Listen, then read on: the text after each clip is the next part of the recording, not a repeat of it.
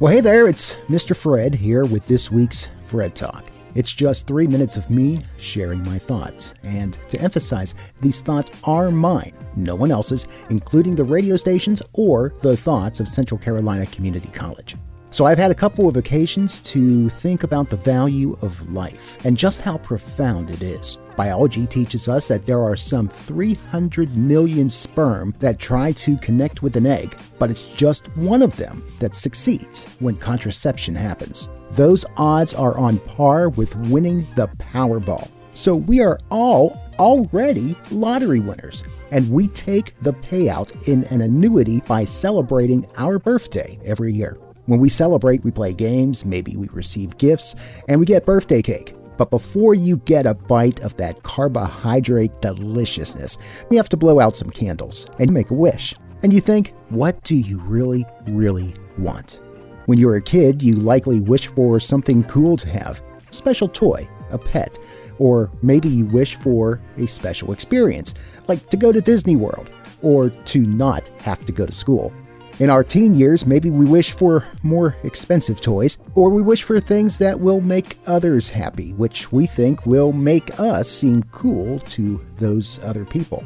As I've gotten older, I'm not all that interested in receiving gifts on my birthday. I don't even want a party. My birthday every year has become a time to stop and reflect on the past and on the future.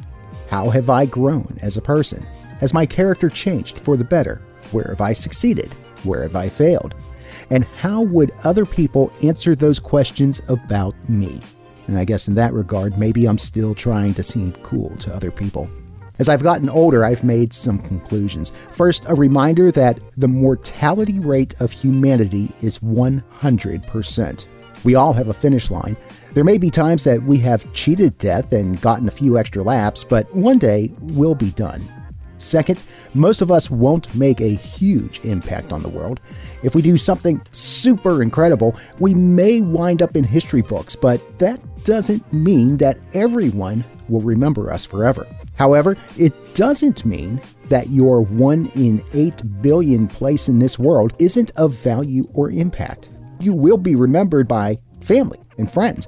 Some will remember first impressions, others will remember the last moments. But the journey in between those points determines the long-lasting, sometimes unspoken legacy that you leave. How have you grown? How has that manifested in how you interact with others? And what will you want written on your tombstone? And will that match up with what others say of you at your funeral? You know, we're guaranteed a lifetime, but we're not guaranteed as to how long that lifetime will be. Anything worth doing or saying or being is worth doing right now. So make a wish. Thanks for coming to my Fred Talk. Listen online at 883wuaw.com/Fred Talk. Till next time, make today a day worth living, because in the end, the outcome is really up to you.